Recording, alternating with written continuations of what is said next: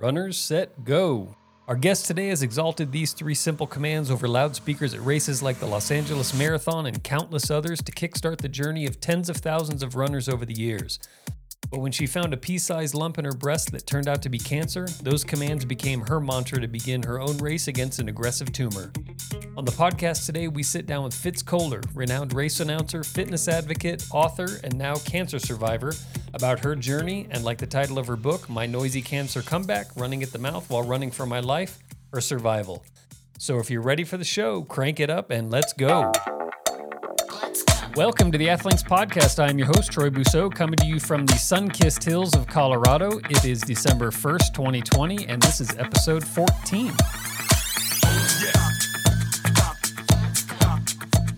Hello, Fitz.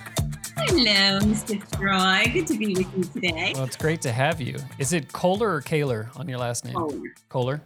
Yeah. It's Fitz Koehler. So we have Fitz Koehler on the show today. Some of you, I'm sure, listening to this podcast, being an endurance sports podcast, have certainly heard Fitz's voice, if not met her personally over the years, announcing some really big events around the country like the OC Marathon, Los Angeles Marathon, Buffalo Marathon. The list goes on and on. So thanks for joining us this kind of morning for me, afternoon for you. Yeah, I love Athlinks, so this is a real treat. Thank you for having me.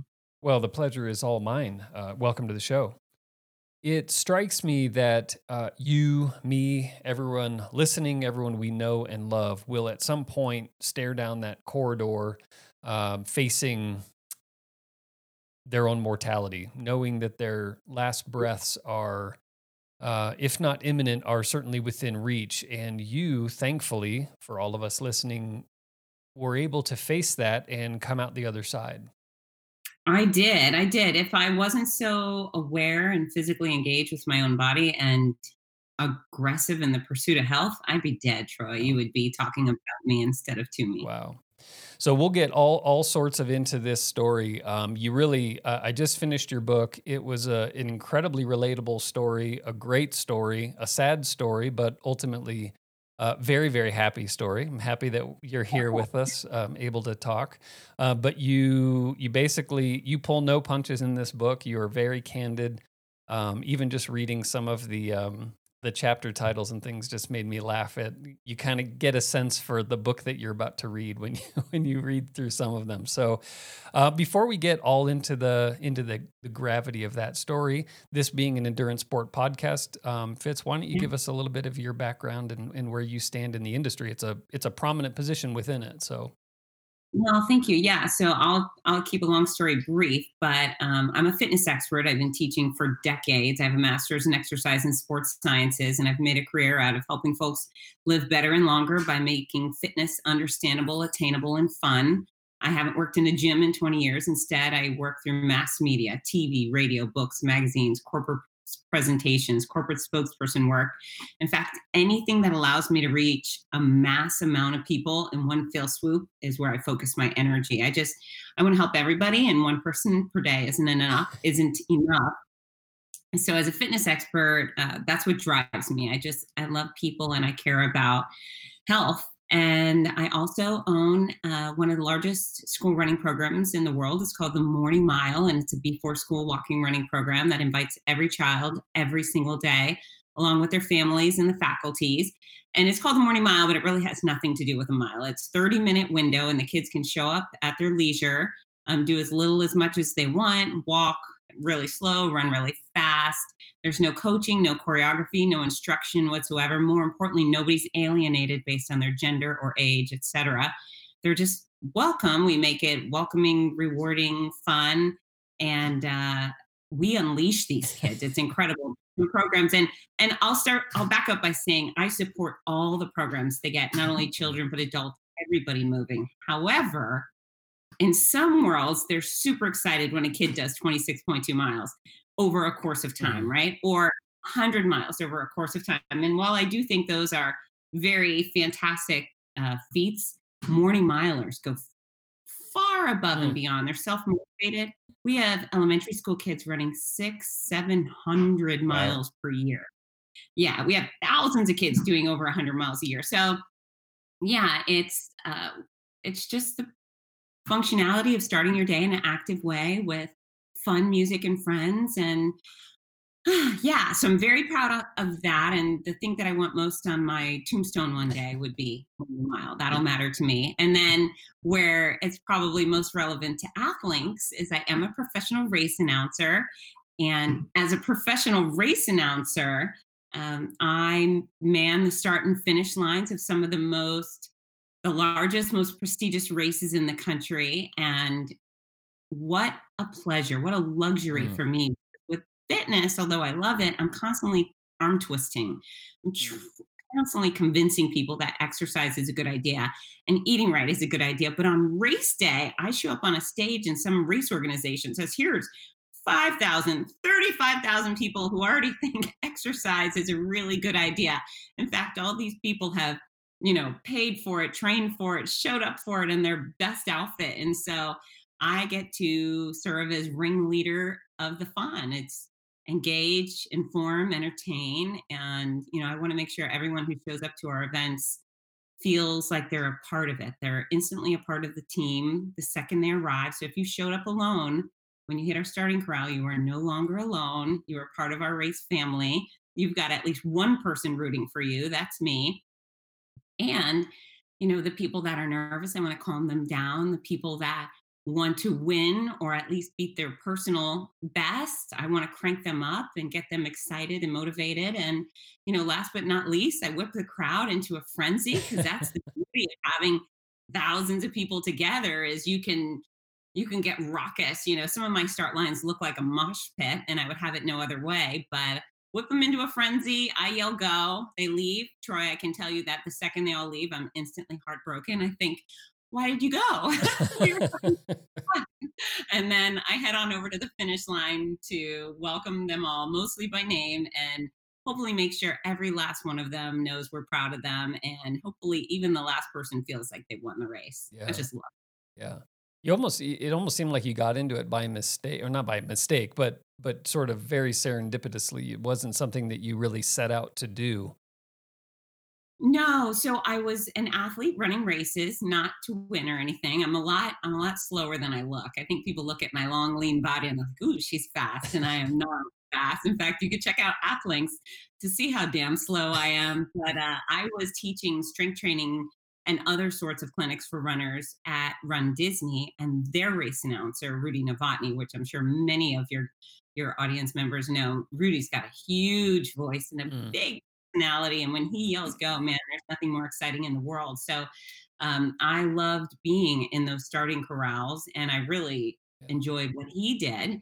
And then as I was teaching these clinics at Disney, he was in charge of introducing me. He would say, here's Fitz Kohler, she's on TV, blah blah blah blah blah. And at the end of my presentations, he was always so very complimentary. And he would say, you're our only speaker. Like, we have people come in and talk, but you're our only real speaker. And I Mm, would say, thank you. And eventually that conversation kept happening. And I finally said, Rudy, thank you, but I don't know what to do with this yeah. feedback. He goes, I know what to do with it. He said, I have the Orange County Marathon, OC Marathon in May. That was just a few months off. I need a co announcer. Would you be interested? And I said, well, I've never done it before, but I sure would love to give it a try. Yeah. So, connected me with the race director and Gary Kutcher, who I adore. We had a short conversation. He said he'd love to have me come announce. And about an hour after I yelled go for the first time on marathon and half marathon morning, he came over and said, can you please come back next year? And I was very excited too, because I was already in love with the work. I mean, such a fun Yeah. experience. And within a few months, I had already booked a few more races and things have steamrolled and I Yeah. couldn't be happier. It's interesting because race announcing it's almost like an umpire in baseball where you don't like they're successful when you don't think about them. Like when they stand out, it's that's typically of a race announcer, right? If you're not thinking about the race announcer, it's usually a good day. But you kind of take the opposite approach. It sounds like you are very kind of out in front, whipping the crowd up and getting them, Oh, yeah. charged up. So it's interesting. In some races, there's just a guy with a bullhorn, Yeah. right? Or there's a guy reading a script, and sometimes they'll take a local DJ or even worse, a local TV personality, the weatherman, right? And why? Because those people aren't afraid of a microphone. But from my experience, they don't understand runners. They're not one of us. And so part of what I think makes me so good and Rudy so good, if I'm so bold to say so, is that we get it. Yeah. We've not only been there, but we are there. We race. And there's we have a fun group of people, right? And I can tell you that the people up front, the speakers, the quote unquote elites, not always such a good time, right? They're serious, they look at me and they're like, "Shut up, blonde lady, you're so noisy." But the further back in the pack, the rowdier people get. And whereas the misconception about running is and racing is that we're all running and racing, and my favorite people are the ones you would see at any given night on a Walmart at 3 a.m. Our running community has expanded massively. And so we have all ages. We have every fitness level. And, I have 400 pounders crossing the finish line of a full marathon Yeah. and 9-year-olds. And I mean, people that you would never expect showing up. And if I'm going to pick favorites, those are my favorites. I respect the elites. Boy, do I ever understand the hard work it takes to be that fast and strong. But Yeah. I love, love, love the grandma in a tutu and, the guy with all of his joints wrapped up and he's still out there gritting it out. I'm so blessed. Our running Yeah. community is by far the best group of people on the planet. Don't you agree? I do. Oh, I completely agree. I made the joke of an episode or two that I've been trying to get out of this industry for like a dozen years, and I just can't. There's just nowhere else to go that is as good and as positive, and the people you meet and the relationships you make, and just like a typical business trip for me is going to some cool race at some epic location, or it's just it really is it'd be extremely I can't see myself ever leaving the industry. And so this is exactly why when we get into my story, this is why I would not stay home. This is Yeah. why I chose from the get-go, I am not missing my races. I am not missing my runners. And many of the people that recognize my voice have also given me a sweaty hug. I stand at those finish lines and I put my arms out and, hundreds, sometimes thousands of people come by and give me a big stinky sweaty squeeze. And Yeah. I couldn't be more grateful for it. We have the best people and I will not abandon ship no matter what. Yeah. I wonder how many PRs you're responsible for, like getting I wonder how many PRs you're responsible for, and then on the negative side would be like a DNF where you got somebody too pumped up to go out of the finish or the start line too hard and then they just bonked. I'm only going to take responsibility for happiest Yeah, finishes. agree, Yeah, agree. Yeah. Can't prove the other ones. That was their fault. They didn't train hard enough, I guess. that's right. Yeah. So, yeah, that must have been it. You've worked so much with Rudy that, yeah, I associated with the Disney, and then that's where you guys met, and then the fitness side of things. So I wasn't completely losing my mind. No, and Yeah, I'm definitely a Disney participant. They put on a great run series, and it's been a lot of fun. yeah. If you had to pick one, if you could never run another race, or if you could never announce another race, what would you have to pick? That's it. Let's like picking your favorite child. Yeah. I would say if I had only one race to choose, You don't have to pick the favorite race because I don't want to put you in that position unless you want to. But if you could only run or announce, would you run oh, or yeah? oh, Big Sur, Big Pick, Sur, Big Sur. Yeah, I would definitely just keep my spot at the start and finish line. Now, mind you, Big Sur is one of the most breathtaking, in many ways, races on the planet, and everybody loves Big Sur. I've never run it, but I hope I never run it because I never want to give up my spot at the on the microphone okay, so ever. you would announce Big Sur if you just Yeah, gun to your head, you had to pick one. yeah, Okay. I would definitely announce it. No, hands down. In fact, all of my races, I would sacrifice the experience running because I love announcing Oh, them. And interesting. if I'm running them, that means I got fired, Troy, and that's no fun. Nice. So, you mentioned, your connection to health, your, master's degree. This has been such a huge part of your life. You are, as you mentioned in the book, you are extremely dutiful in your, self exams and your, all of your doctor visits and things like that. And in some ways, it certainly saved your life to be so proactive on the doctor side, but also you found a lump Yeah. very shortly after the doctor visit, missed it. Well, they didn't miss it, it didn't exist, and so, Okay. yeah, my professionally, annual and self-exams have always been a part of my platform, and I've always had the mindset that if one cancer cell were to pop up on my body, I would wanna know about it and crush it right away.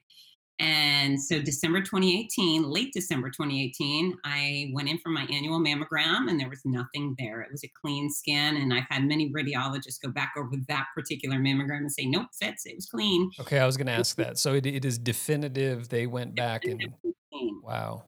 And then less than 7 weeks later, I was standing in a hotel bathroom naked at Disney for the Princess Half Marathon weekend. And I rubbed my under boob. I had an itch, and there it was. So it Mm, was a bean. And I knew right away. There was wow. no hesitation. I thought, "Damn it, I got breast cancer." So this is the game changer between me and some of the other women who are dying, or even some men. Is within 30 seconds, I picked up my cell phone and called the doctor. I didn't wait and think about it. I didn't Google it. I didn't call my mom or my friends and cry. I picked up the phone and I made the call. And so that was a Thursday morning. Monday morning, I had a doctor appointment with the gyno. A few days later, I had a mammogram and then an ultrasound. And, it's funny, I had really compartmentalized the lump. So I decided I'm not telling anyone. I don't enjoy drama, Troy. So I decided I'll just put it in the back burner until I know, why cry over milk that hasn't spilt yet? And so again, I didn't tell anybody. And then I go for the ultrasound, and the radiation tech is doing the ultrasound of my breast, and I could see the tumor.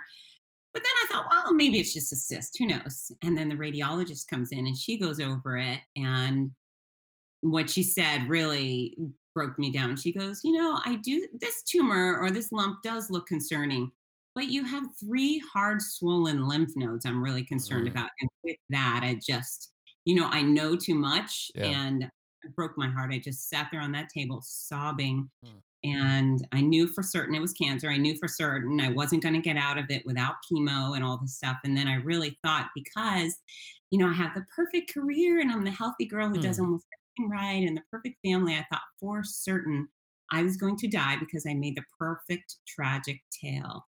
And it was really hard. And you and I have spoken before about being Tiggers, in the 100 Acre Wood. If you're going to yeah. choose a character, I'm a Tigger. Everything about me is positive, and I genuinely feel optimistic, and I do not cry over spilt milk, but I did do a lot of crying. I mean, I definitely thought I'm not going to see my kids graduate or get married, or all the things that scared me were wrapped around them. Mm, And any parent will understand it was a nightmare. yeah. So that's interesting. You sort of identified with the level of poetic injustice it would be for you, Yeah. Fitz Kohler, And, and healthy, race yeah, announcer, all of that. You're like, this is the perfect plot twist. that's exactly right. The perfect plot twist. Mm, Thank you. wow. That's And so how with that Tigger mindset and with that perfect plot twist and those sort of scales of justice weighing in your mind, can you think back to sitting on that exam table? Like, were you 51%? I'm gonna die. 90%, 2%, like 95%. I'm definitely 5%. dying. Yeah. Yeah. Yeah. And I have such extraordinary stress management skills. I always have. And I'm type A in a positive way. So I can look at the bright side. I can find the bright side in any bad situation. And that there wasn't a bright side right then and there. I was just gonna die. And it was my kids. I Mm, can't even point to any other factor in my life. It was my kids. And I was going down. That was it. The fact that within 6.5 weeks, I had this sizey tumor and three lymph nodes already. This thing was on the move and it was trying to take me down. And so I didn't project that. I didn't go around telling everybody I'm going to die. In fact, I really waited until I had more information before I informed my children. But it was intense. Holy yeah. mackerel, it's intense. There's nothing like being told you have cancer. It's a, Yeah. a horrible diagnosis. Far too many people know what I'm talking about. Yeah. Unfortunately. Um, was it Ginger? Ginger took it especially hard, your daughter. Yeah, so they're very different kids. So I decided to tell them separately so they could each have their own, Q&A time or respond however they felt best. So Parker, he was sweet. He was 13 at the time, and I told him, bad news, good news. Hey, it's bad news. I found a lump. It is breast cancer, but I'm going to be fine. I'm going to look weird, feel sick, but I'll be fine. And he said, "Well, mommy, you're going to look cute bald." Mhm. And I thought, oh, thank you. Thank you so much. That was so sweet. And then poor sweet Ginger was 15 at the time. And I gave her the same, bad news, good news spiel. And she just wailed. She just sobbed for an hour. And I would have done the same thing if it was my mom. That's what you do when your parent has cancer. And my kids are very close to my best friends. We're a very tight family. And it was heartbreaking to be responsible for her heartbreaking. It was horrible. The whole thing was very difficult. Yeah. Did it make it somehow easier that you sort of had to go immediately into the mother mode with her and to sort of, tend to her wounds and take the, you know? Yeah, so parenting with cancer is kind of tricky because as a parent, you always put your own needs on the back burner, right? Yeah. And so while I was convinced I was going to die, I was like, no, no, I'm going to be fine. I'm just going to look weird, and it'll be a year and then it'll be over. And so, yeah, e- so I had that great source of distraction with my kids because I never really told them the truth of what was going on. I told them the scenario, but when I was feeling sad or when I was Sure. feeling sick, when I just never put that burden on them. And as well with the running community, I'm kind of the race mama. So it's not my job to ever be the focus of the attention. So we talked about early when I'm on a stage, people know I'm there, Mhm. but I'm not talking about me. That's actually the kiss of death with a race announcer when you're like, well, I this and this. Unless you're self-deprecating, you really shouldn't be talking about yourself. Yeah. You're talking in a way that makes them feel happy and comfortable and excited. And so, yeah, being their mom allowed me to stop worrying about myself. And then when I continued to work the races with those runners, it just allowed me to forget about my own woes because I was there to take care of them. Yeah. Did you I think we all picture this, we all picture this like what if scenario. What like how would I react? Whether it's, you get attacked or you get whatever, if you're on an airplane and, terrorists take it over, like how will I act? How did you when you found out at this point, I'll be a little bit dramatic, but it doesn't sound like too overly melodramatic, but you find out you're going to die. At this point in your mind is sort of like this diagnosis. You're going to die. Um can you grade yourself, like, how you reacted to those things? Like, were you proud ultimately, eh, over the entire course of your journey, which we'll get into? I don't Yeah. even know you. I'm extremely proud of how you handle things because, I mean, when I have a cold, I don't wanna get out of bed, so I can't imagine the amount of Herculean effort that it took to get on the airplane and go to these races and to do your job. So we'll sideline that for a moment, but sort of in that first few days, how did you feel like you comported yourself? Like, were you proud of how you took it? Yeah, I do feel proud of it. I mean, I think it's very human to do lots of crying.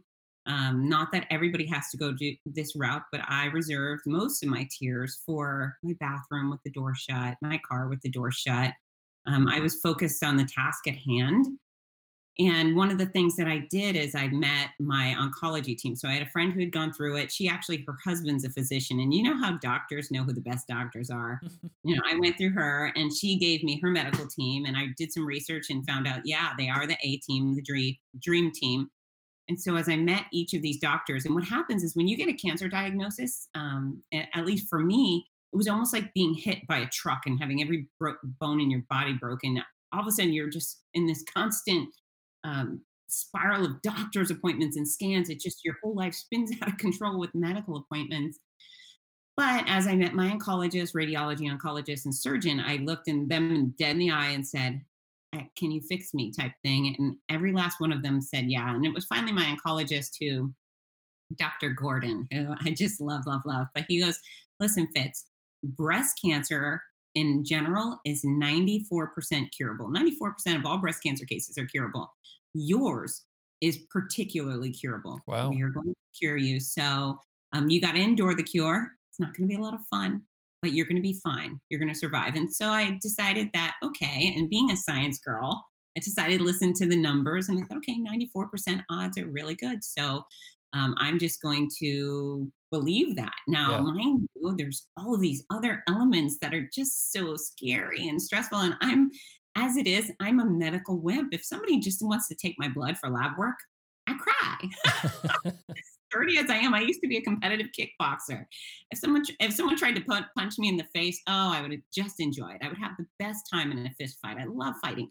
But if somebody tries to stick me with a needle, you can't fight back. You can't punch your nurse in the face. So you just got to take it. And so there was lots and lots of tears. And as I talk about in my book, the MRI was a nightmare experience, right? And then I knew chemo was coming, and I don't know anyone on the planet who thinks chemo is going to be a good time. It Yeah. certainly yields this unusual amount of stress of the unknown. And then for me, unfortunately, once I knew what was going on, I didn't like that either. So yeah, I would give myself an A, very human, but I was sturdy and I put one foot in front of the other, and that's really all you can do, Yeah. right? Yeah. It seemed like you were sturdy but vulnerable. You were Yeah, sort of realistic about what was going on. yeah, and I was, and the only time I was vulnerable was within the confines of my own home or in those medical facilities. Because a couple of things is I am completely averse to pity. In fact, that is the grossest feeling for me is to receive pity. I don't want it. I don't want it at all. I will pay you not to pity me.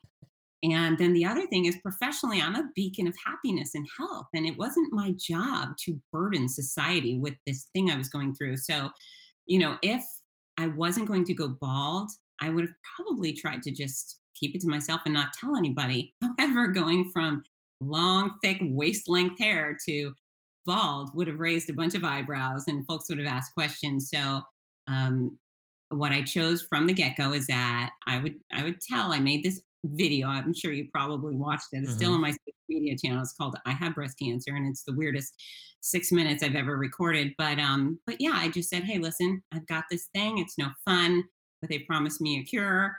I do not want you to pity me. I'll take your well wishes. You can root for me, but no pity. And I'm going to look weird and Yeah. I'll get through it. And then so after that point, no matter what went wrong, I put on a smile and I said, I'm fine. I am fine. I never once made a pitiful post saying, pray for me.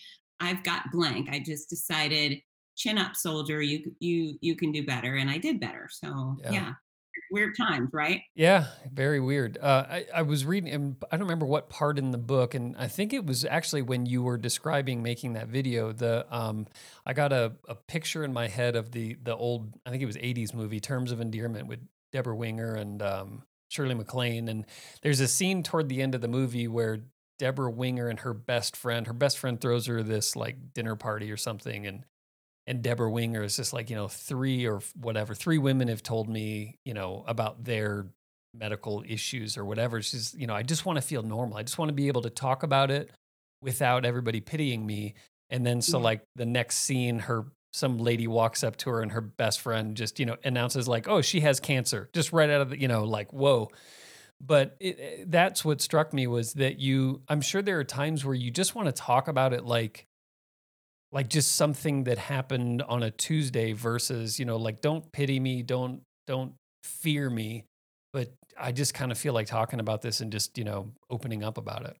Yeah, I had an inner circle of a few people I would confide in while I was going through it, and that was nice to have. But really, professionally, I just did not want to be a burden. I didn't Yeah. want anyone sitting around and worrying. So within the running community, you'll see it, and I know you have.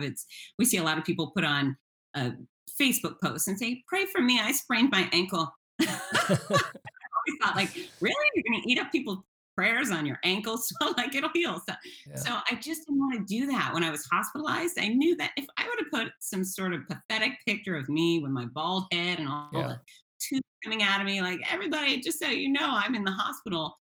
there would have been an avalanche of well wishes and concern, but I would have known that on the other side of those well wishes, there would have been people that are upset or nervous or wondering if Yeah. I was going to die. And I just didn't need to rain on anybody's parade and you know, suffer in private. I Yeah. guess that was choice. But yeah, I did have people I could turn to, and then also my closest people I didn't want to burden. So Yeah. cancer is lonely, and I think I have a unique case because every weekend I was surrounded by thousands and thousands of friends, and I did feel at some point like the most popular lonely person on the planet. Mm, that's interesting. Well, and there's a certain irony in that our industry, certainly in the last 15 years, really not well, yeah, in partly what fueled this latest big running boom from, like '08 to 12ish, was, leukemia and lymphoma, team in training, a lot of, I mean, every big race has a big charity component, a big contingency of survivors and, sufferers and things like that. So it's kind of ironic that you're you're sitting in the middle of this industry that is so rife with this as a feature in a way, and you're kind of suffering in silence, as you said. Yeah, I mean, again, that was completely by choice. Not Yeah, yeah. everybody has. No, understood. You would have had the empathy if you asked for sympathy, if you had asked for it. Yeah, yeah. Just, I it's easier for me to tell my tale on the back end of this. And as because now nobody can pity me, right? It's over. I'm healthy. You see me, I have the hair, my smile is genuine. And so my ability to, people buy the book. It's called My Noisy Cancer Comeback, by the way. We Oh haven't said yeah, that, but yeah. We'll get to that. My Noisy Cancer Comeback. But, if you take the book and you read it at home, I don't have to look at your face when you read something that makes you slightly sad. And that's really kind of the feedback I've gotten is people say, I cried. I cried a bunch, but I laughed a whole lot more. And that's important to me. I'm okay with the laughter, but the tears really still stresses me out. So being able to tell the tale openly, honestly, completely after the fact was probably the best way for me to go because I would have been very uncomfortable if people knew how sick I was at the time.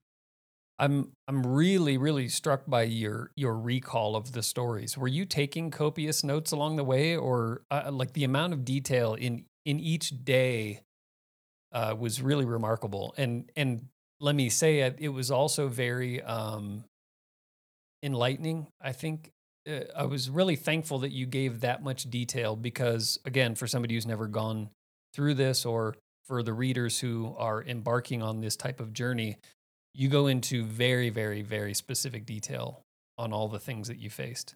Well, thank you. I'm glad you feel that way. So, I didn't have a diary or anything. Really, the only thing I touch on are the things that were very profound to me.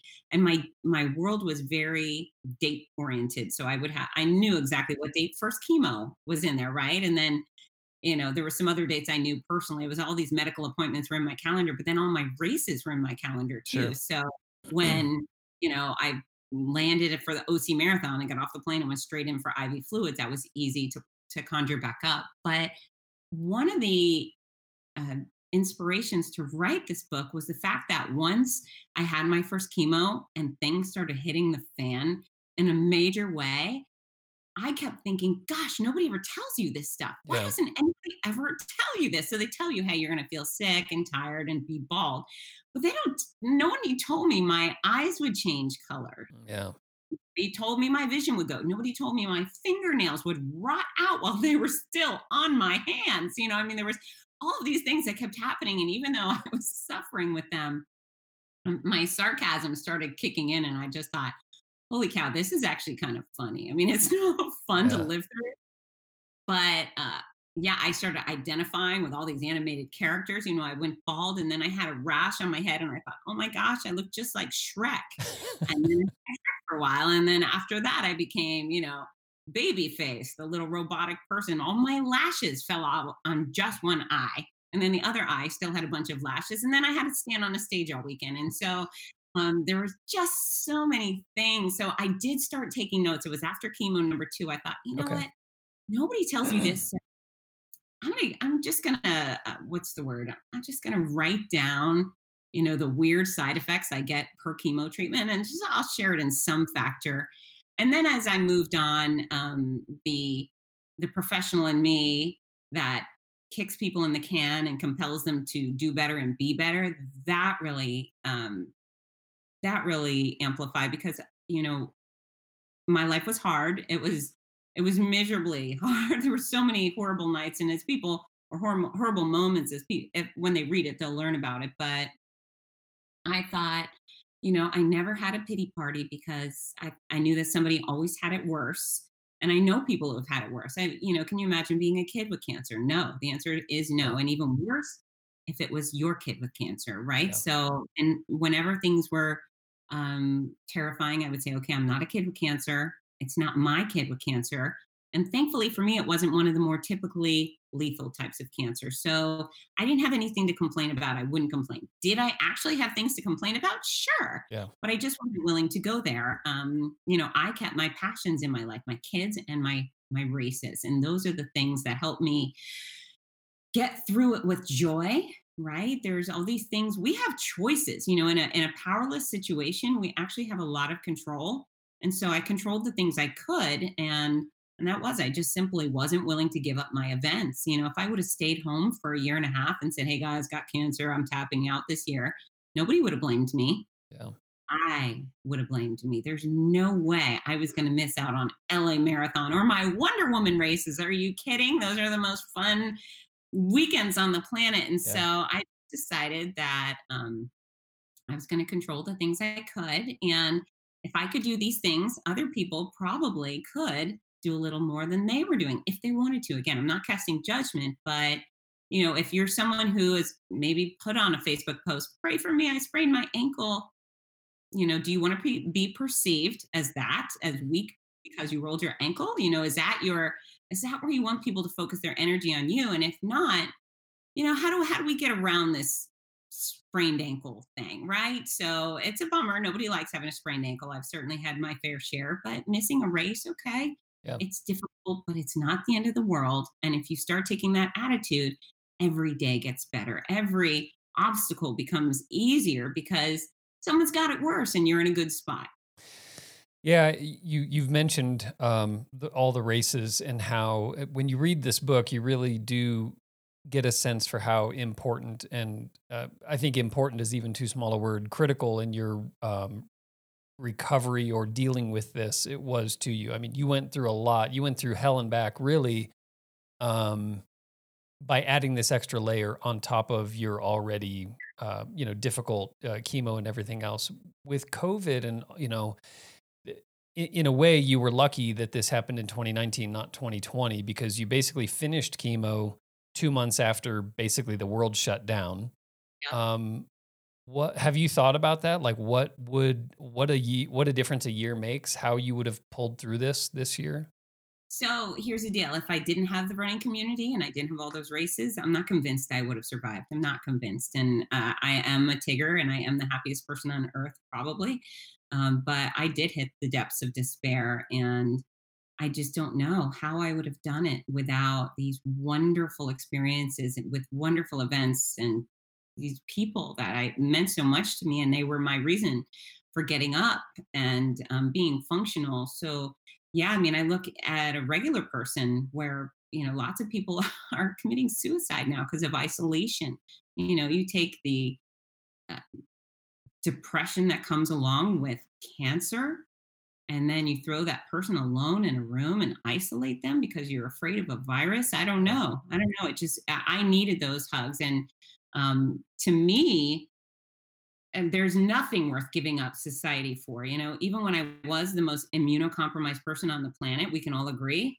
You read through those books, you'll see I was in bad shape. I Yeah. never missed a fight. I never missed an event. I never missed an opportunity to stand at a finish line and hug thousands of strangers. I miss smiles. My life is better with people. My life is Mm. better with sweaty hugs, and I am gangbusters. The second society turns back on, I will be out there. Yeah. I'm ready to lick the banisters. I'm out there. The people meant so much to me, and yeah, Yeah. I'm not one of those who wants to give them up and hide inside. If that's what someone's preference is, I totally get it and encourage it. But for me, Yeah. I need people, and the running community was definitively part of my cure, no doubt. Yeah. I suspect you would have found a way to fill that void in some way, shape, or form. Just knowing. Tried, I certainly would have tried, Yeah. but oh my gosh, yeah, I couldn't fathom it any other way than the way it played out. Yeah. Was it Dr. Gordon you said, was that your lead oncologist? Yes. Yeah. So one of the things in a couple of the stories that you tell in the book about, you had the nurse Ratchet, you had the first story was the male nurse who was not exactly, didn't have a great bedside manner. How important do as you get this diagnosis, in a way you lucked out because you had the friend who kind of knew who to refer you to, but how Sure. important was it to find somebody who, it sounds like Dr. Gordon never really discouraged you from getting on these planes and going to these races. He sort of knew what medicine you needed in addition to the chemo. How important was that to you? It was everything, and I think it's important for everybody to know that doctors aren't in charge of us, they're consultants, right? We say, "Hey, you're an expert, let me know what's going on and make your suggestions, and you can either accept or deny your doctor's suggestions." I thought mine was brilliant, and I was willing to do whatever he told me to do. But so I had my first chemo, and then a few days later, I become deathly ill, and I don't even reach out and tell him. The man gave me his cell phone number. He gave me his personal email address, and I could have reached out and said, "Hey, Dr. Gordon, I'm sick." But in my dumb little mind, I thought, well, of course I'm sick. I'm Yeah. having chemo. Why wouldn't I be sick? Why do I need to call and tell him this? He's got better things to do. So I suffered all weekend, and things just continued to deteriorate. And finally, on Monday at about 3 a.m., I tapped out and I sent him an email. I said, "Oh, Dr. Gordon, I've been so sick, blah, blah, blah, blah, blah. Can you help?" And so I wake up at 6 or 7 with an email that says, "Oh my gosh, come in immediately for Mm. IV fluid." So I go see him and he says, "Yeah, we're going to hook you up with IVs. We'll give you stronger anti nausea medicine next time." And I said, "Well, I have to get on a plane Friday." He goes, "Well, what are you doing? Where are you going?" I said, "I'm announcing the Los Angeles Marathon." And he looked and he goes, "Well, we need to get you on your feet." And I That's thought, "Hot that's damn, if awesome. that's not the best answer I ever heard." Now, on the flip side, I'm sure he knew I wasn't staying home, right? But Well, yeah, I mean, we've all had doctors who are, who I don't don't get. who don't get it and don't frankly share your um what you just said, your attitude about, the basically consultants, but you're still in charge. I think a lot of doctors sort of take the heavy-handed approach with that.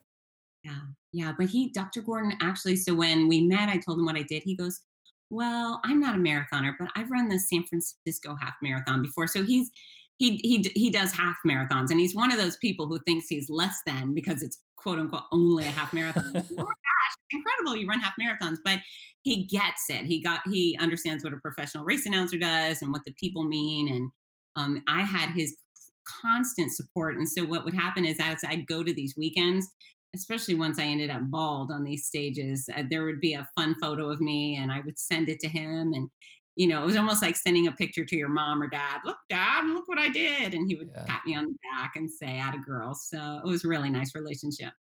So are you, I guess, advice-wise, so part of this is, again, I think your book serves as a really good um, example of those things that happen. I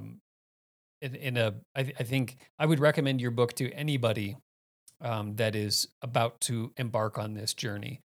And so it sounds like you would very much encourage, not necessarily, well, I'm sure the second opinion, third opinion, all of that, make sure that you're getting the best expert advice, but also finding a doctor who sort of connects with you on a personal level. Because this is, I mean, a 15-month journey. This isn't a sprained ankle, and you have to see this doctor once or twice.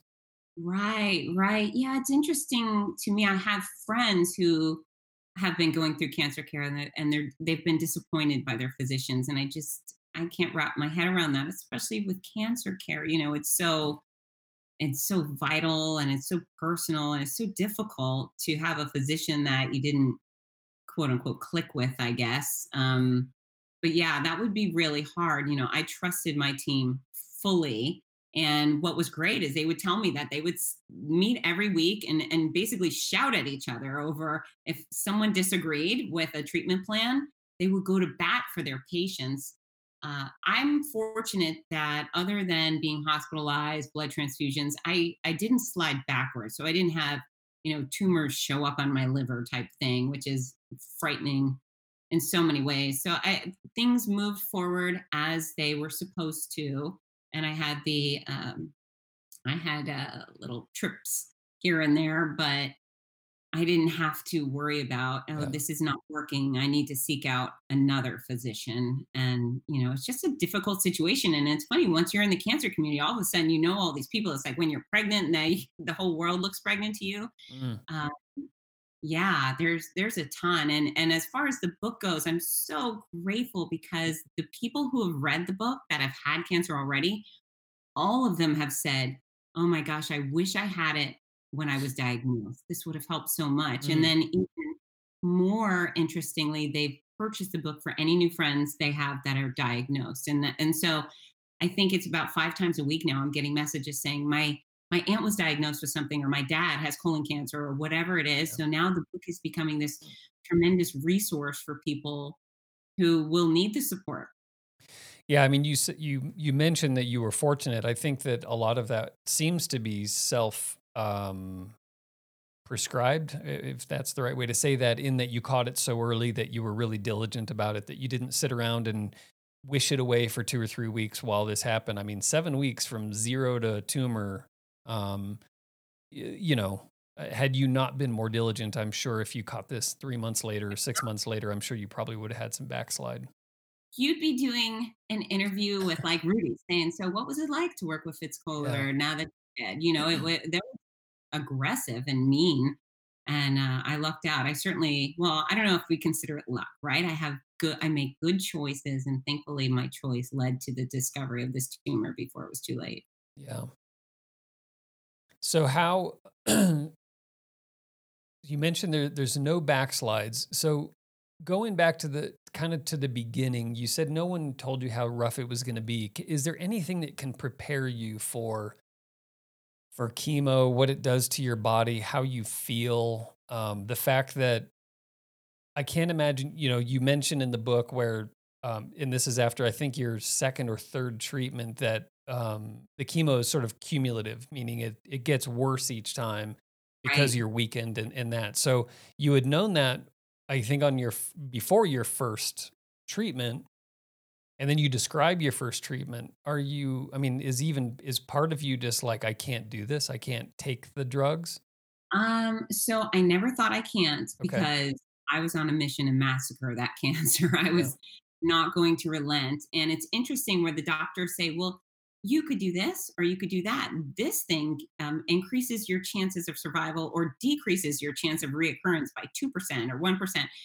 And so my decisions were all made on the path of least regret, right? I wanted the most aggressive type of chemo, type of radiation. I wanted everything done aggressively because I didn't want 7 years from now to come back and all of a sudden I have breast cancer again. And I thought, gee whiz, if I would have accepted those extra 5 radiation appointments, maybe I wouldn't be here. So, um, yeah, what can you do to prepare for it? It's every single cancer, no matter what type, is like a snowflake. It's the person, the size of the tumor, where it is, the type of drugs they're giving you. So everybody responds differently. I knew a lot of girls. It's interesting. There's a drug they nicknamed the red devil within breast cancer. And so that sounds frightening, right? Yeah. I'd heard of the red devil for many years. And then I thought, oh gosh, I'm going to get the red devil. And they said, no, no, you're not getting the red devil. You're getting Taxotere, carboplatin, Perjeta, Herceptin. And these are drugs that I should not know the names of, but Sure. there they are. And so I thought, well, I'm not getting the red devil.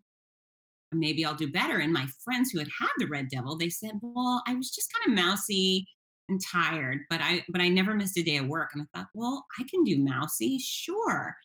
And then, what I learned was that Taxotere and carboplatin are the most toxic Mm. combination of drugs they give anybody. So I didn't know that. I just kept thinking, why am I so sick? Oh my gosh, this is horrible. My friends only felt mousy. Why am I falling apart? I mean, there wasn't a millimeter of my body that was untouched by these drugs. And the first 6 rounds, which were given every 3 weeks, I nicknamed them the mean chemo because they were, but if you've ever had food poisoning or tequila hangover, that's what I had every second Yeah. of every day for 5 solid months. I mean, you just can't make this stuff up. But not everybody has Yeah. that, and some people have it worse in other categories. That's literally what I was about to ask is take your worst hangover. Is it um is it worse? Is it comparable? Is that basically how you feel? Is like you just it's worse?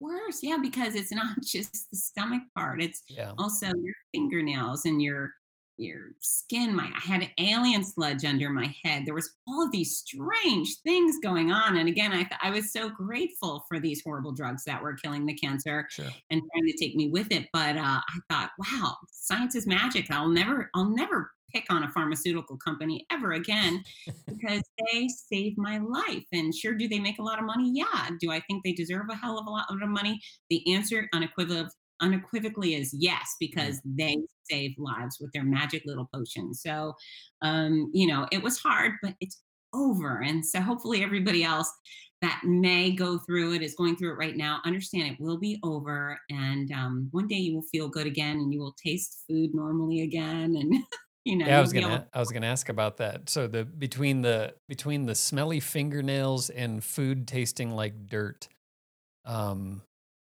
what was worse about those 2 or between those 2? The, You yeah, described how you sleep with your hands kind of up by your face and you couldn't smell. that's right. So if you see the cutest baby picture where the person cuddles up in a ball and puts their hands underneath their cheek in the praying position, that's how I sleep every night. And then when I discovered my fingernails were rotting out, so they were already ripping off, which didn't feel good. And I must have scratched my nose or something. I thought, oh, what the hell is that? Oh my That's god. bad. And I thought, oh, I touched something. What's on my hands? And I washed with lemon soap and then with antibacterial gel, and they were rotting. And so there was no getting rid of the stench. And eventually I got some antifungal stuff and I kept painting it on. I mean, every 10 minutes, obsessively. So I think it lasted about 2 weeks. And what a bizarre thing to live with. So, in order to sleep in that little praying baby position, I would put towels between my hands and my face to just try and not smell them. Weird, right? Yeah, it's And no one very weird. looked at me and thought, I bet she smells rotten today. Yeah. No, did. Yeah. That's the tough part. We talked a little bit before we started recording about, when you lose your hair, there's lots of things that you can be sick with or whatever and just sort of blend in with the crowd and act like everything is okay. Maybe some days you want to talk about it and you want a little bit of sympathy hug, but some days I'm sure you just want to absolutely blend into the carpet. And when you're standing there and you're bald, as you Yeah. said, and you've got, this long, beautiful blonde hair, and then all of a sudden you're bald, and now you have this this insecurity over your hands smelling or your fingernails smelling and things. I mean, it's like there's just no escaping it. No, there was no, that's right. I've never been the most beautiful girl on the planet, but I was kind of cute. I look back at my old pictures and I think, oh, you kind of had it going on. You're a pretty girl. And then all of a sudden there was nothing pretty about me. I never wore a wig. And so I would show up at these airports and my skin was kind of gray. All of a sudden my face got puffy, my body was skinny, I had rash, my lashes were gone. And I was just the poster child for cancer. And fortunately, even though it did break my heart and I did shed a bunch of tears, I have such great value in my role in this world and the other things that make me useful, I guess. It's never been about my appearance. It's about what I can do to help you live better and longer. And I think I'm a really caring, generous friend and a decent mom. And, those are the things that allowed me to keep my head up high, even when I'd walk through these airport and people were like, holy cow. But, it also brought out the kindness and humanity. And so this has been a rough year on our country. It's been a rough year in the world, but people love to pick on Americans, and I'm going to pick back. I think Americans are the kindest, most generous population on the entire planet. If I was going to be with any group of people in the world, it would be with Americans. We do it right. We take good care of each other. And that was shown over and over again. I never wore a pink ribbon. I Mm. never wore one of those shirts that said breast cancer warrior or anything like that. I dressed like a normal person and people just knew. And the amount of people who lifted up my bags in those airplanes to put my luggage over the seat, or, there's a cute story about the flight Yeah. attendant and that special gift. People went out of their way to be kind to me or assist my family, drive my kids around. And yeah, I will be forever grateful and I will pay it forward as often as possible because life is hard. Life is hard. You never know what's going on, whether the person's bald or not. Maybe they just lost a special person in their life or lost their job or, sprained their ankle, whatever it is. It's worthy being going the extra mile to be kind. Yeah. Did you have you always been an empathetic person? Did this change your level of empathy? You look at the world slightly differently? Yeah, so I think definitely empathy is kind of who I am. And, with the fitness thing, I help people get into the body they've been dreaming of? Absolutely. But I used to be 40 something pounds heavier when I was a senior in high school and a college freshman. So I know what it's like to be overweight. And I just truly care about people. Now, there's a side of me that pokes people in the chest and shakes them and says, "What the hell are you doing? You need to stop making excuses and put on your big boy pants and make good decisions to get where you want to go." So that part also hasn't dwindled at all Yeah. because I know what it's like to function with everything going wrong. And I put on my big girl panties and I went to those airports and I went to those start lines and finish lines. And I'm a far better person because of the struggle. As they say, I embraced the suck. And I think everybody should. I just, Yeah. you know, although, although I tell you what, the cancer center, that's a real eye opener. As sick as I was never 85 and alone. Right. I was youngish with good caregivers and support. And some of these people are so sick and so frail. And I know they're going back to their little apartment alone. And whew, that's heartbreaking. So, Yeah. yeah, someone's always got it worse. That part of the book dovetailed into the COVID side of me imagining you going through all of this in 2020 was I don't have to imagine it because there are so many, as you point out, Yeah. people with nobody who are driven there by the community bus driver, who drives those Yep. little vans around and, drop them off at the cancer center. Maybe they're to pick them up on time, maybe you're 30 minutes late. And then they get to go back and, watch Pat Sajak in their little one bedroom apartment without anybody to care for them and love them. So that Yeah. was, And that was tough. yeah, and there were times where I always found the energy to get up and use the bathroom. Like, Hmm. you're sick, whoa, got to get up and go. But there were definitely times where if somebody didn't bring me a drink, I wouldn't have had a drink. And so I do think about those that are alone and going through it. And so there are volunteer opportunities. If this conversation tugs at your heartstrings and, maybe get with one of those meal delivery services or drive the handy van around and pick people up and take them to their appointments because it's certainly something that's necessary. Yeah, that was, I've never wanted to volunteer at a hospital so much. And I actually read that part last night. I was kind of jumping around a little bit in the book and I read that part and that one really did strike me quite a bit. Again, I think because our industry has been lots of industries have been affected by COVID, but ours particularly so. I don't know if you're aware, but we're down 95% Oh as an yeah. industry in finishers. But just knowing that that's basically that's stasis for a lot of people out there that just don't have people to care for them and they don't have big race crowds to go and pump them up on a weekend. They just don't have those things. So yeah, I would definitely say get out there and volunteer in those places. Heck, throw somebody in the car, drive them to a race, and let them experience this. Even as a spectator, it's a pretty magical thing out there. Yeah, it is. It definitely is. And I've been trying to create some resources. I mean, with my business, I don't want to exclusively make it about cancer, right? That's not what I'm all about. It's health and fitness in general and prevention and running and strength training and all of these other things. But there is now this underlying deep seated knowledge I have. So I've been trying to create some materials, whether video form or article form, to help inform people on how to provide support for cancer patients, or if you're going through it. I made a video recently on, how I avoided burns during radiation.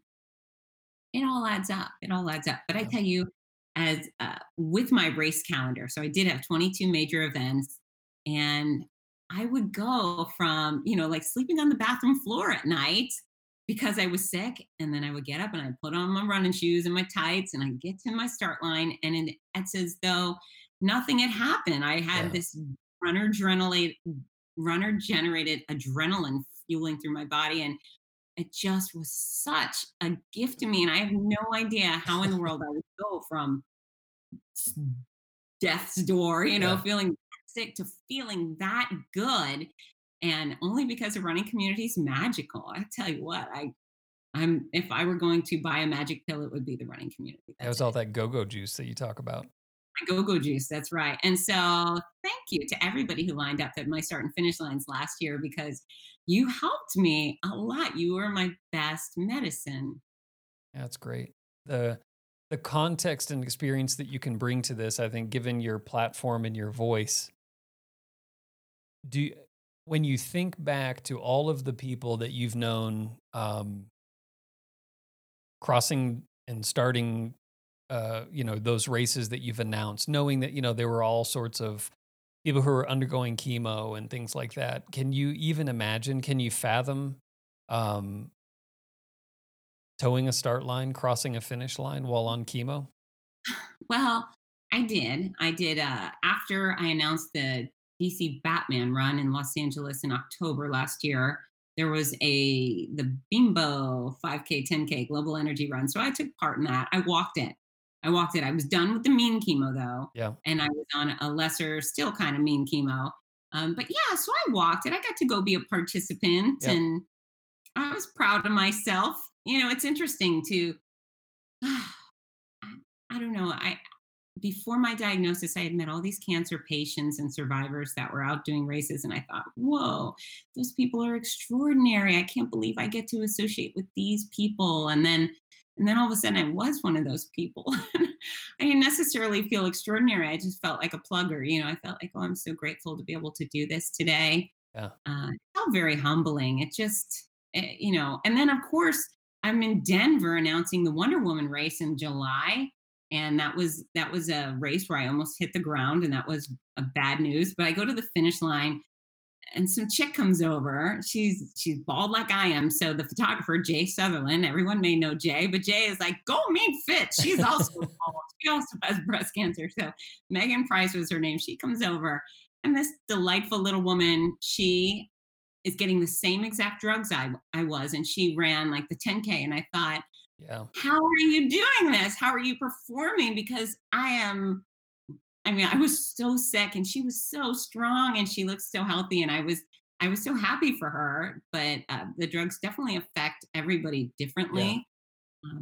So yeah, I never had that moment where I thought, I'm such a Yeah. warrior or whatever. But I still am in awe of the other people doing it. She was probably looking at you thinking the same thing, frankly, like, God, I could run, but I could never get up in front of people and cheer people on. You know what I mean? It's as you said, it affects everybody differently, but I'm sure she kind of looked at the job you were doing that day and thought, there's no way that I could do that.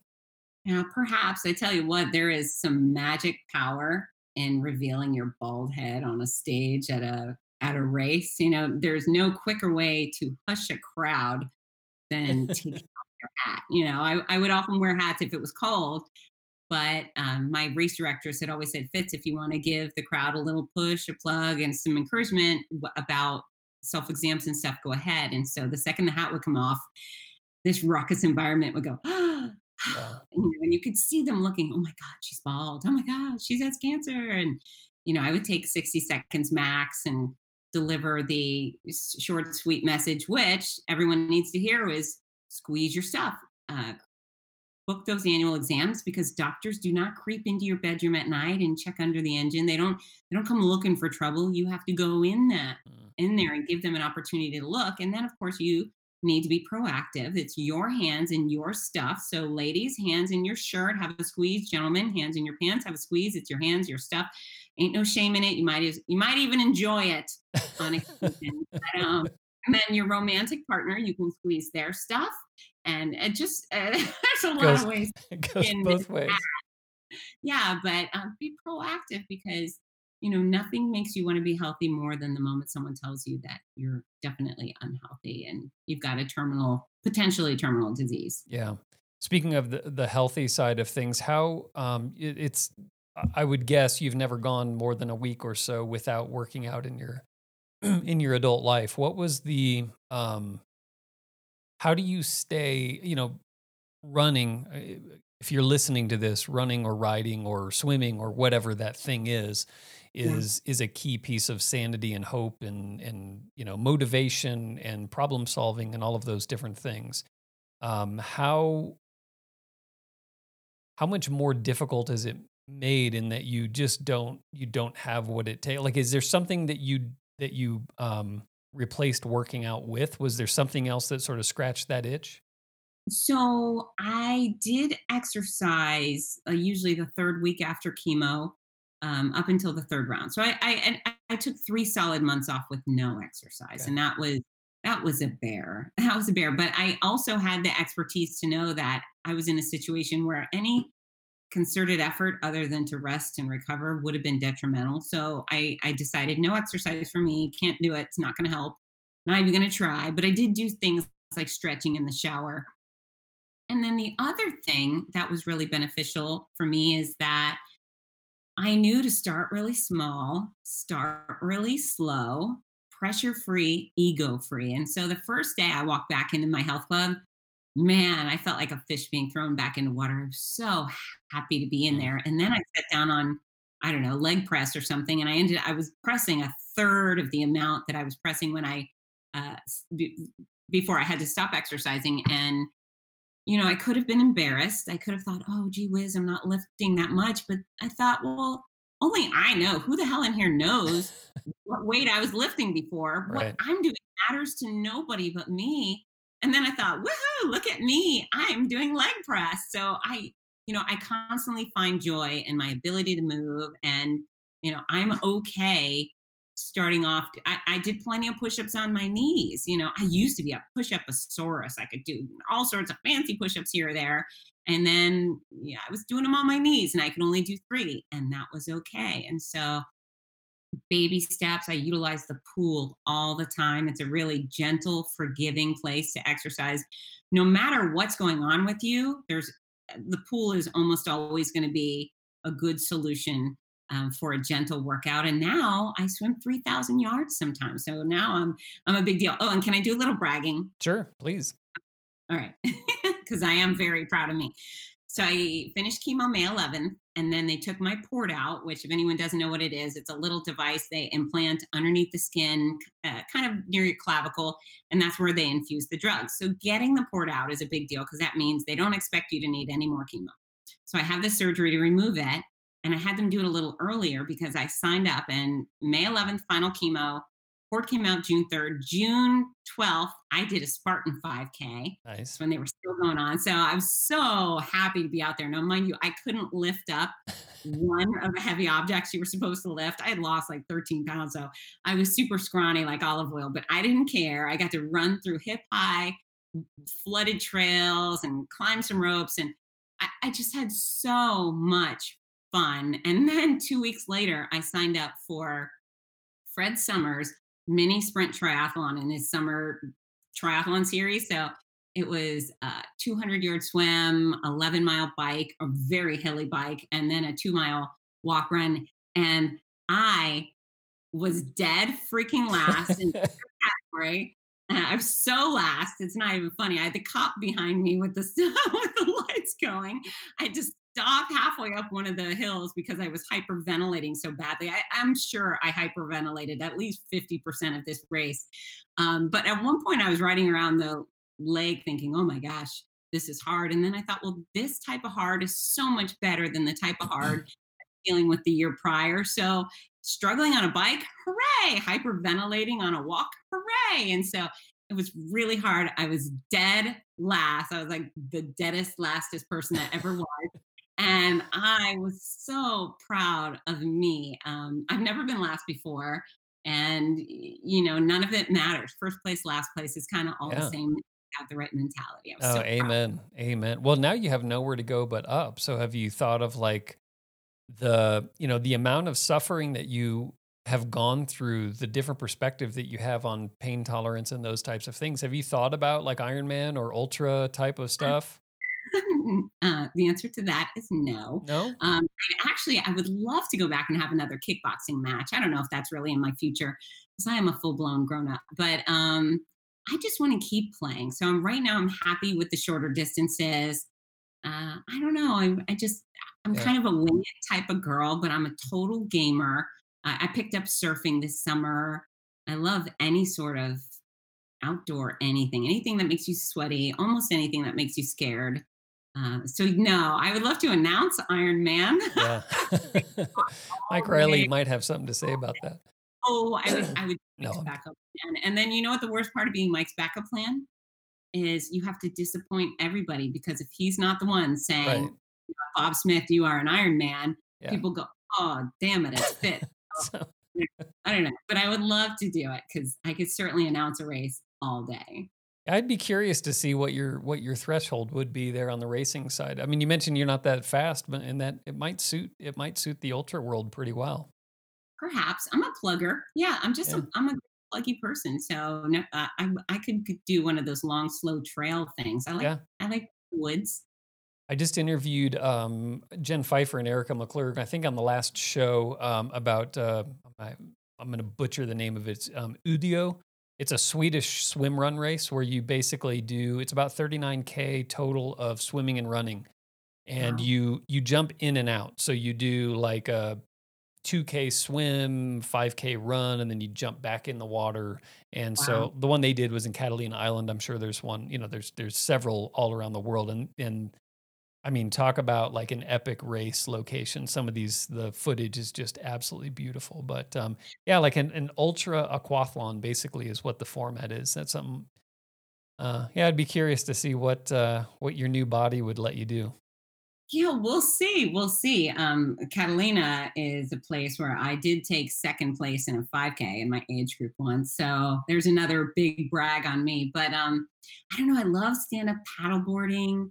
I Yeah, don't know. Right now, I'm definitely I'm good at swimming. I'm not so strong with running yet, but I think the cooler weather yeah. will allow me to build back up. I was heat sensitive from chemo, so hopefully that'll go back to the way it used to be because I'm a Floridian. I'm supposed to love sticky heat.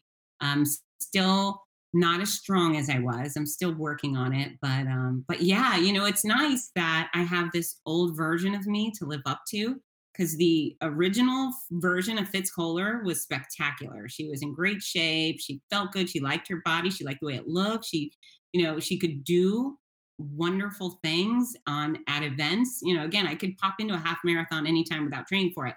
Was I fast? No, but could I do it? Yes. So, Yeah. I want to get back to that girl, and I want to be that version of Fitz Kohler, and then hopefully push the envelope and do some more. Although I tell you, I'm no good at elevation. Yeah, your story about, well, I got news for you. Nobody is. I still, every time somebody comes up and visits and we go for a run, I mean it's a different thing because like, I mentioned that I was born in Miami. I spent my summers in Miami. Yeah. The humidity is like a slow suck. It just saps your energy, and as long as you can hydrate, you can sort of work your way through it. I spent most of my time in Phoenix, and so 2 o'clock in the afternoon desert runs. I'm really good in the heat. But the altitude is sort of the opposite, where it now anytime I go running, it takes me at least a mile and a half to feel good every Wow. single time. I mean, I've been up here for 6 or 7 years now, and it's still swimming always sucks. Yeah. It never feels good. But riding and running, it just takes your body. Like you have to get a really good lather going before you feel good at altitude. Well, here's the deal. If you come do one of the races I announce, if I'm in Denver, for example, I will from the start give you double credit for whatever distance. So we had Wonder Perfect. Woman 5K and a 10K. I told them all, yeah, I'm personally giving you credit for 10K. and a half marathon. How about that? So yeah, We'll have to extra point. yeah, we'll have to figure out how to make that work on Athlinks, but, People are calling. Fitz Kohler said, I get double credit. Nice. I had a question for the port. You Yeah. mentioned so the port, you just described what it's for. It sounds like it doesn't work the way like, it sounds like the worst piece of medical, uh, equipment I've ever heard of, but so the port goes under the skin by the shoulder, and it's basically like the way I pictured it was like a speaker jack where you could just very easily then each time administer the drugs, and it should but Well, your experience was not quite that it wasn't. positive. It is completely under your skin. It would be delightful if there was a part left out, Yeah. and so they didn't keep poking you, but they have to poke through your skin to then poke through the rubbery top Mm, of the port, which is super annoying. But the purpose is coming out of the port is a catheter, and that goes straight into one of your arteries. It goes got it. straight into your heart. So as the chemo drugs are infused, it goes straight into your heart, and it gets diluted by your blood and pumped throughout your body instantly. Got So it. it's just a lot more effective way to get those beautiful, fun drugs straight all the way throughout your system. It's a good time. Wow. Woohoo! Whew, well, you seem to have come out the other side very, very well. Uh, Certainly still standing, still on the rebound, still building back. So it's been what 6? When I just announced when I read the date December 1st earlier was when I was launching the show here December 1st. Just kind of about blew me away. I can't believe how time is flying this year. So you're six months out of chemo, maybe? Yeah, Yeah. 6.5 months now. So the further I get, the better. But yeah, I'm still as noisy as ever. So all I need are all the races to turn back on again, and all the race directors to call me and say, "Hey, come and announce our events," because I'm having missed all these events. I've had, I think, 55 cancel. Yeah. 55 events. I want to make up for them. Yeah. I want to race every day of the week. So if anyone's hosting a big Tuesday event, call me. Yeah, you should go announce some bike races. Crits and things like that are oftentimes during the week.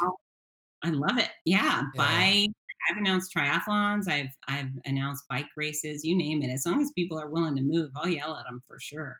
Yeah, if you're a race director within earshot, I think you know who to call when you're looking for your next announcer for sure. Thank you very much, Yeah, Troy. we love we love race directors. It's such a thankless job, and now more than ever, we talked to the race director from Unpaved, a Pennsylvania gravel race, and basically they cut a 1,200 person field down to 200 people. Still stuck with a 120-mile, 123-mile course. Did enduro style scoring and things. But the question that I asked him was like, is there any way to make that a sustainable business? And he said yes, but then he sort of gave 5 reasons why it'd be very difficult to sustain going forward in terms of like you've lost so many amenities. You might get people back for 1 year, maybe two, but eventually they're just going to drop out. So Well, the I have two thoughts on that. Is number one, that's one of the reasons your announcer is so important because it's your only time to connect with people now. You're not having your finish line festival. You don't have a band. You don't have all these things. In fact, you're really trying to request people get out of Dodge the second they cross the finish line. And so let's make those start line and finish line experiences as special as possible because that's your only touch point with them.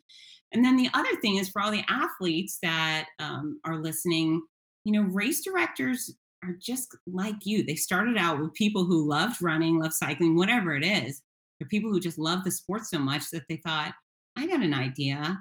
Let me create a race for the people in my community. And yeah so are they perfect? No, but is any profession perfect? No. So if you feel like you've got a real legitimate gripe, something horrible happened, be a little soft spoken with your approach because again, they're manning some very impressive ships. The job I do, it's easy for me because it comes naturally for me. I love doing it. Those operations folks, race directors, they are juggling a million different components, a million different people. They have volunteers, God help them. The volunteers aren't always, on top of things and, a million moving parts. And again, they're just runners. They're just cyclists who thought, yeah I love sports so much. I want to provide another nice experience for my community. So be kind.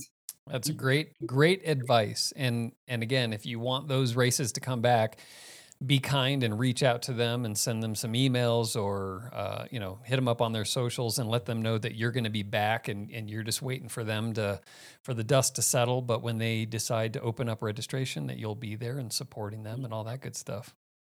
Yeah, I'll be there. I'm ready to register. If I'm not announcing a race, I'm going to be signing up for as many as possible. I hear you. Yeah, you and me both. This is the time in the podcast where we normally do a little 10-question dash. Are you ready to answer some questions Love for it. us? All right, here we go. So none of these are too difficult. So no lying, no fibbing, no crossing your fingers, only honest answers. So all right, you ready? Okay. All right, here we Yeah, go. So next race, 2 wheels, 2 feet, 2 paddles, to where are you going to go with your next race? 2 feet. I think there will be a Spartan race in Jacksonville. Okay, cool, nice. Winter, spring, summer, or fall? What's your favorite season? Summer, You and water me, sports. you and me both. Worst running or riding experience? There's tons of them in your book about announcing, but how about just on the workout side or the racing side? Well, I actually have a presentation I give called Race Fails, and it starts off with my absolute worst experience at a Run Disney event where I ended up with biofreeze in my crotch. Oh no, That was just the high point. Yeah. we won't go into that one. Favorite race? You already mentioned this one earlier, but go ahead and give it. That makes me uncomfortable to say my favorite race to announce or run. It's up to you. You can give one of each. My favorite race I ever ran was Trail of Pain here in Gainesville, 10K, and I got to run through the prairie full of alligators and snakes. It was very entertaining, distracting. My favorite race to announce, I will go with Los Angeles simply because it's the largest, and I always want more and more people. Great race. Home stretch song or band on your playlist? Do you listen to music when you run? I do. Who gets you I across that finish line? Get Back by Ludacris. Okay, very good. Most embarrassing band or artist on your playlist? Well, I'm proud of it, but Dolly Parton all day. Okay, very good. Well, Jolene is one of my favorite songs of all time. So, let's see. Favorite training partner, human or animal? You can name the species or the name. My dog Piper. Period. Perfect. And I knew you were going to say that. Living or dead? Who would you most like to share a long run with? Probably going to be a weird answer. It's usually the response to who do you want to eat lunch with, but Abraham Lincoln, of course. Okay, Abraham Lincoln. I think you're the second person, I think, who said that one. Pre-race ritual or superstition? Are you superstitious? No superstitions No at superstitions. all. Good for But you. I eat half a bagel with cream cheese, and I think that's it. I don't know what else I do. All right. I think I'm a very plain runner. Yeah, it sounds like most people either have like a ton of superstitions or it's a meal related thing. So you're in good company. And the final question, Fitz. Prepare yourself. Gosh, What is the secret? choosing joy. Choosing the joy. Love it. Well said. Very good. See, that was painless. We got to know a little bit about you.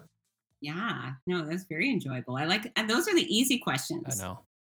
I know. We'll make them harder. We'll make them harder as we go along. Now, do you think there's any chance Dolly Parton's listening and she's gonna pop on over and I don't know if she's a runner or not. I hope she is. cute? She's 75. She's hot. Yeah, I she's love her. amazing. She is amazing. So that's pretty much it. Any Anything parting words of wisdom? I mean, a story like this, I think we could sit here and talk for 5 hours easily. There's so many good things that you shared, so many mutual friends that we know, as I've mentioned before. There's so many good things that we could sit here and talk about, but we're hitting about an hour and 20, so that's our So, two things, for this particular community that is accustomed to struggle and making effort is, life can and will hit the fan sometime. And I want you to remind yourself that you can do hard things. That was my mantra that got me through. I've between kickboxing, running races, building a business, raising great kids, I can do hard things. And I had to tell myself that over and over and over. And I know so many of us have had to convince ourselves to take that extra step getting towards the finish line or another spin. So take those gritty skills and the determination you utilize on the course and transfer it into your personal life when necessary, because you're very capable. I don't know any group of people more capable than the running community, because they're constantly proving themselves to be extraordinary. And then the last thing, besides my book being full of great cancer adventures, there's a lot of nitty gritty details of what it's like to work in the running industry. And I hope it'll be fun for runners to enjoy. If people are going to buy it, I've got hardcover, paperback, audiobook, and ebook. It's sold everywhere books are sold. However, if you come to fitsness.com, you'll get an autograph book. Everything is autographed. There's a fun gift with purchase, which is actually a great sticker called I Can Do Hard Things. And you put that on your phone and your water bottle. And then anyone who uses discount code ATHLINKS gets free shipping. So Look at you. Thank you. Oh, that's great. That's awesome. Yeah. Yeah, I highly recommend the book. I really, really do. Give the title of the book one more time. That's right. It's called My Noisy Cancer Comeback, Running at the Mouth While Running for My Life. And you get a cool picture of your new hairdo on the cover of it even. Well, yeah, it's my old hairdo now. So it's a work in progress, apparently. Yeah, it looks great. You look great. I'm really happy that we were able to have this conversation and not a conversation about you post-mortem. So You. yeah. Thanks for hanging in there and thanks for joining us on the podcast today. Of course, Troy. Bye, everybody. Awesome. Well, that is the show. Hope you enjoyed it. More people racing more often, having more fun in the process is our mission. Thanks again to Fitz Kohler, who so candidly shared her story. We really appreciate it. Be sure to subscribe on the socials to the podcast. We do a special post for each episode on Instagram. So look for that post for episode 14 with a picture of Fitz. If you have any comments or questions, we are at Athlinks, or shoot us an email at podcast@athlinks.com. Share it with friends far and wide. Give us a review if you dig it. And until next time, happy racing, everybody. Thank you. Thank you. That was great.